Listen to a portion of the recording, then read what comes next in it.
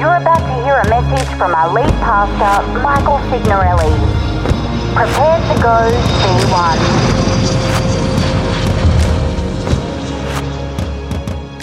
Well, how many of you are ready to just to spend a few moments in the Word? Can we just read the Bible together tonight? Is that all right?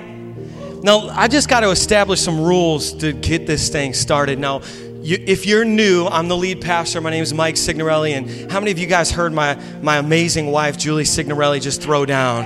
Is she amazing? And we co-pilot V1 Church, so we want to welcome you. But I just got to tell you, you probably have figured it out by now, but we're a whole bunch of misfits. We're wild. We're like your crazy uncle who gets drunk on eggnog, but like the Christian version. You know what I'm saying? Like, imagine that guy accepting Christ and going all in for him. We're like that guy. And the look I was going for tonight is hillbilly chic. Did I pull it off? Like if you were like an urban hunter. It's like, how do I prove to them that I'm not from New York other than my accent? But, we are just a church that loves people. When Julie and I were in Indiana, we just had this vision for what would it look like to go to a place every single week, just once a week on a Sunday, where people treated you like your future instead of treating you like your past. And we were like, what would it look like if everyone got together and they said, let me help you realize and reach your potential in Christ? And what would it look like if we created this place where people get together and they actually believe the best instead of assuming the worst? And we got here and started V1 Church, and it's just been a miraculous journey. We got anyone here that's a part of that original crew, that Sunday crew? Who's here every single week? Can I hear you? Okay. Now I just want to, so let's establish some ground rules for the next 3 hours, okay? It's going to be a quick 3 hour. I'm just kidding. I'm already halfway through, so don't freak out, okay? And, but here, let's establish some ground rules. At this church, it is okay, and it's going to be weird for some of you guys, but it's okay to, talk back and yell back at me, okay? So let's practice right now, okay? Can I just get a really loud and enthusiastic amen? Amen! Oh, wow, okay. I was a little bit more enthusiastic than I even wanted, I think. Okay. Now, there's another thing that we do, and this is more like the culture of the South, okay? This is more like the hillbilly thing. But as I'm speaking and delivering this message, if you're married, are there any married couples here? Okay. Anyone happily married? Okay. Fake it till you make it. Somebody, I heard their voice crack. They went, woo! Woo! But let's say you're sitting next to your spouse and you feel like what I have to say is for them. We do this thing, and it's like the Southern culture where we go, well is sort of like, that's not for me, but it's for them, and I don't want them to miss it. So you volley it up to them and you go, well, you guys want to try it? Everyone give it a try. Just nudge the person to kind of lean into them and go, well. All right. Now, the last thing that we'll kind of set the ground rules here is, and this is more old school, I'll admit, but it just feels good. I was walking down, I live in Queens. Anyone from Queens? Okay, a couple people. We're going to start a gang after service. I was in Queens the other day, and I did this one. I didn't realize. You ever just have a God moment and not realize anyone else is around you? Okay, not a Christian audience tonight.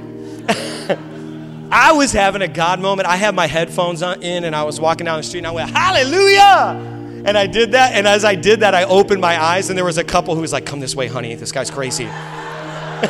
It was really happened. And then I was like, man, I was that guy for a second. So why don't we just try? Hallelujah just simply means praise the Lord. And amen just means let it be so. So this is kind of Christianese, but it's fun. Can you all just try? Hallelujah. Hallelujah. See, doesn't that feel good? Doesn't that feel better than the F word that you let out coming through traffic on your way here?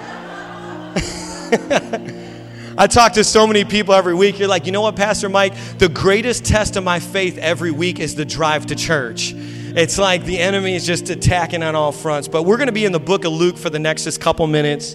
And Julie and I had a vision for this service where we would actually have all the kids and all the families together, because we're doing a shorter, condensed service because it is Christmas Eve. And if the kids like cry out, whatever, we got crayons, we got stuff, but listen, just pretend with me for a moment that it's a live nativity and it's the baby Jesus, okay?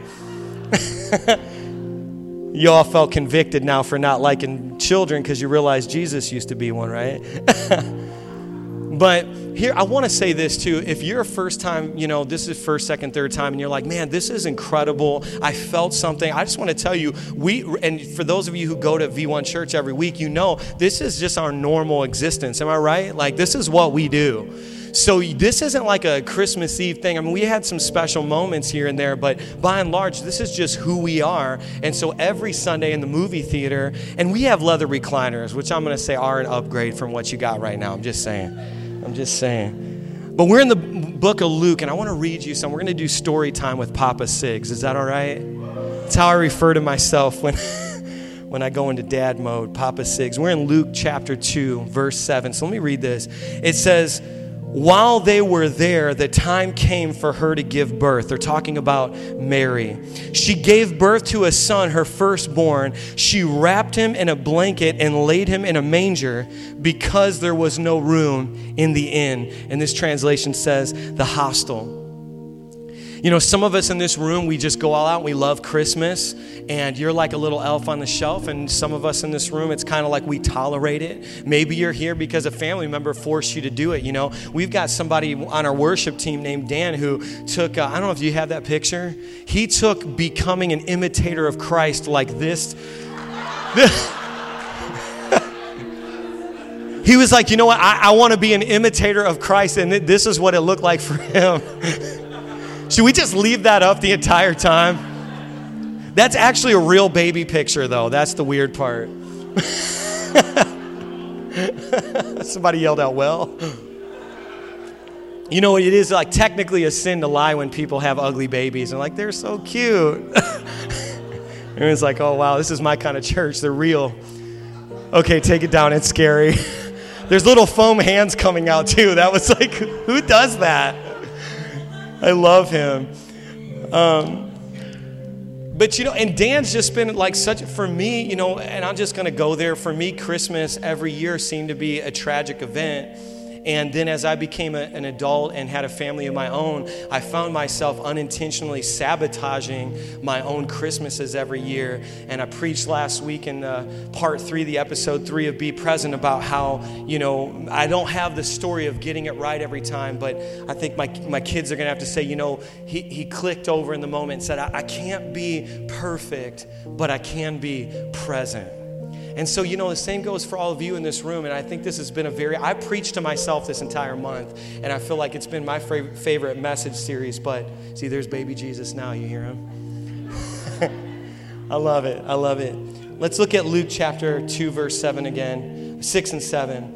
It says, while they were there, the time came for Mary for her to give birth. She gave birth to a son, her firstborn. She wrapped him in a blanket and laid him in the manger because there was no room in the hostel. So I want to just tell you a little bit about what a manger really is, because we saw, Dan's picture of him in like a manger, but we don't really, we're kind of separated from this culture 2,000 years ago in Bethlehem. And even to kind of break it down, do you know what Bethlehem actually means? The house of bread. And Bethlehem wasn't Manhattan. Bethlehem was more like where I'm from, like a Hicktown, USA. I was going to say Hicksville, but that's a real place out here.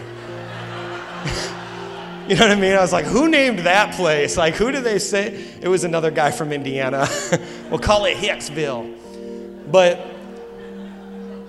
Bethlehem was the house of bread, and it was kind of like this remote, like uncool kind of place. And in that place, you have Mary and Joseph on this journey, and she is just at that point. And if you have a wife or you've actually witnessed this, there is no stopping the baby. It's just like the movies, but crazier. And finally, they realize that there is no room in the inn, and therefore they must place the Messiah, God wrapped in flesh, Emmanuel, God with us, in a manger. But for those of you who've only seen like the fluffy mangers, like the ones that, kind of we roll out every year to set up the stage, you have no idea what that is. So a manger was a feeding trough for animals, for livestock. And you see the manger, and this is kind of crazy, but they didn't know if it was used exclusively for food for the livestock or water as well. And so imagine Jesus now just kind of get a visual, a trough, a feeding trough. And this is where animals would repeatedly go eat over and over and over and over again. So imagine the mouths of these animals just slopping all over the place. This was a place of filth.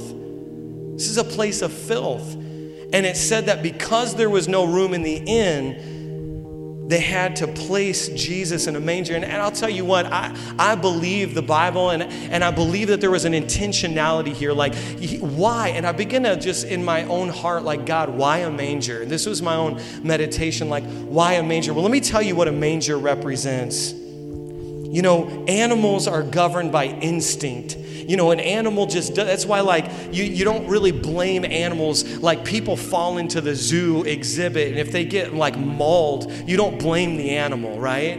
And we kind of all know that it's not okay to blame the animal because they have an instinct that they're operating. Are we all cool? We're on the same page?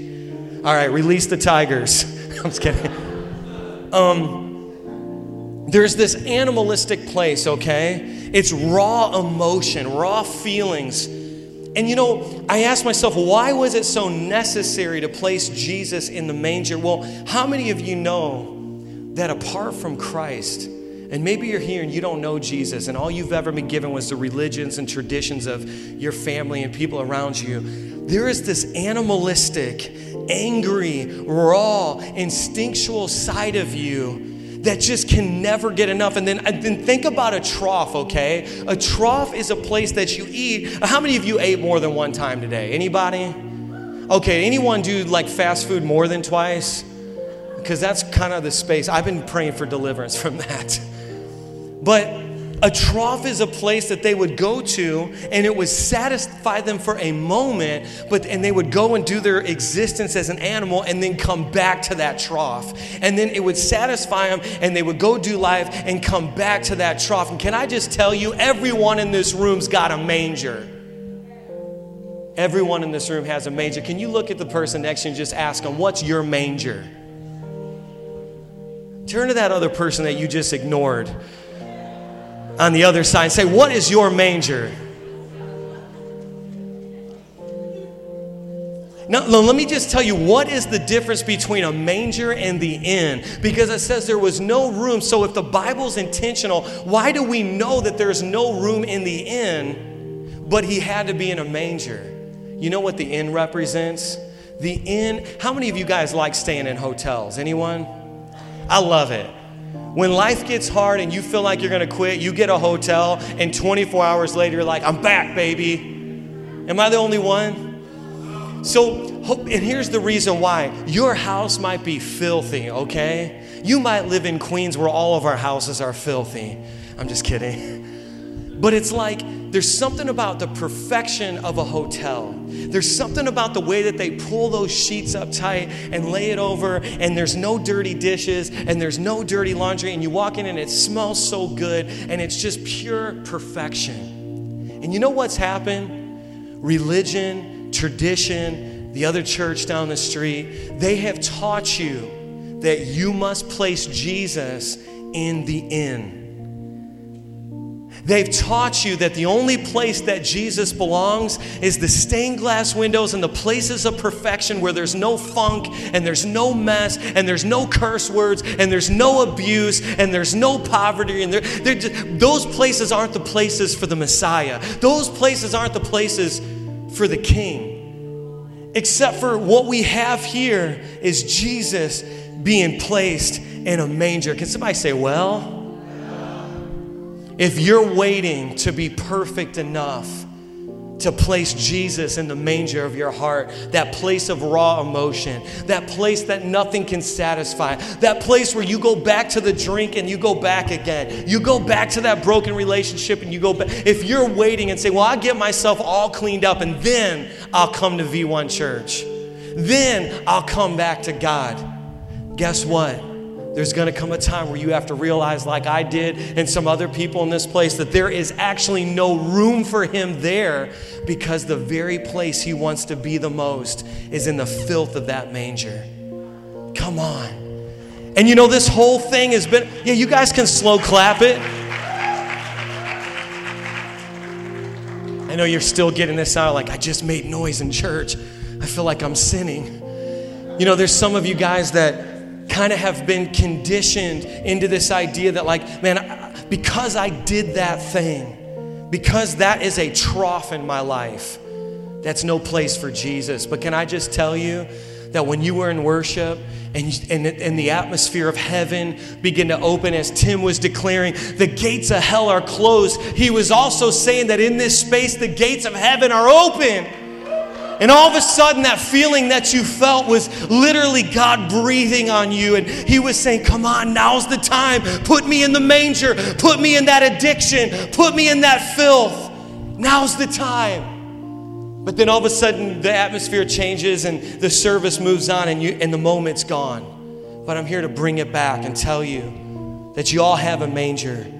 You know, as I was going through this message, and I'm almost done, I'm closing out, so maybe the band can come help me with this. You know, there's this place of perfect order, and it's really a place that you will never obtain. You know, think about it. It's Christmas Eve right now. You came here, maybe you got all the presents on your list for your kids. You know, maybe you spent the entire season worried. I mean, maybe you got credit cards to fake it like you were in a position you really weren't, and you've got the weight of the world on your shoulders, and you said, man, the last thing I need is just to go through another program. Well, guess what? God is here right now. And there's still time to place him in the manger. But see, Mary, and this is what makes her a legend. There was something, I believe, happening in Mary's heart where she looked at the filth of that feeding trough, that place of insatiable desire, and she said, I would never put a baby in that thing.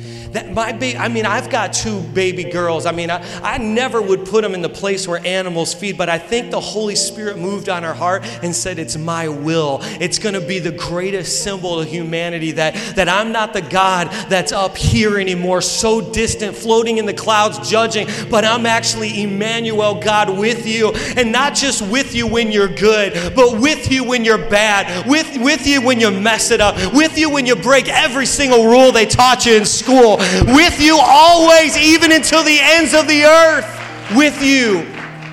And all of a sudden, as the Holy Spirit moved on her heart, she looked at that feeding trough and she said, God, by your design, the inn was full. By your design, the place where all the rich people from Long Island hide all their sins is full. Can I get an amen? By your design, the frozen chosen, the us four no more, the clique, the crew, the country club, it's all full. There's no other place but to put him down into this opiate-addicted world. There's no other place but to put him down in my nearly divorce or after divorce. There's nowhere else to put him down but into my pain. And when you come into this place and you get into that movie theater next Sunday and you say, God, let the filthy manger of my heart be the place that you dwell now, let me just tell you this. John 4:14 says this, whoever drinks of this water I will give them will never thirst again. It says, John 6:35 says, Jesus said this himself, I am the bread of life, born in Bethlehem, a place called the house of bread. And it says, the person who aligns with me hungers no more. Say no more. It says he thirsts no more. Say no more. The bread of life, Jesus placed in a feeding trough and said, when you eat of this, when you partake of this Savior, you will never hunger again. God's delivered me from alcoholism. I'm standing in front of you as a man who can tell you that I partook of this man named Jesus and begin to metabolize it, and that Signorelli DNA begin to transform, and the old man begin to come off, and the new man begin to rise up inside of me. And I said, oh, come on, somebody is changed. And you know, the biggest evidence of change isn't when you said you changed. It's when somebody else says, is that Mike Signorelli who used to be like that? Oh yeah, it is. What's your story in this place? Come on, this could be the greatest Christmas of your life. You know, some of you have had these promises that were told to you. People who said, oh, 2017 is going to be the greatest year of your life. And now you're looking back and saying, I should have flicked them off. But guess what? Better doesn't always mean easier. Sometimes better just means not alone. Better doesn't always mean easier. Sometimes it just means no longer alone. Jesus said, oh yeah, you're still gonna go through. Oh, you're still gonna lose them to cancer. This is still gonna happen. Things are going down, but guess what? I'm now Emmanuel. I'm with you. I'm with you.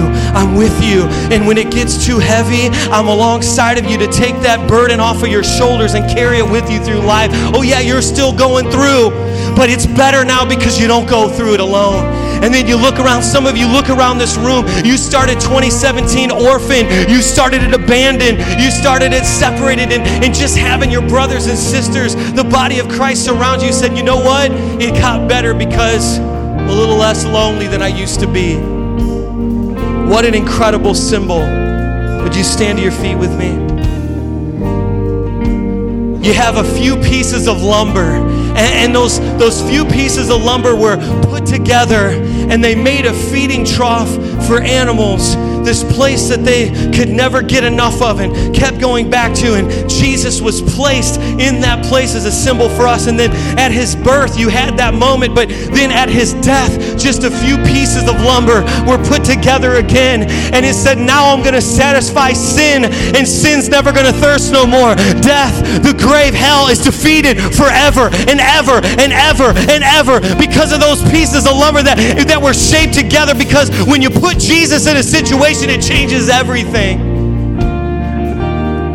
Right now in this room, even the kids who are listening, God has been moving on your heart all night. And for you who are parents, just like it's so important for you to place those presents under the tree, more important is for you to place Jesus in the manger of your heart. And I dare you, if you're a young person, I want you to hear me. The world will try to sell you something.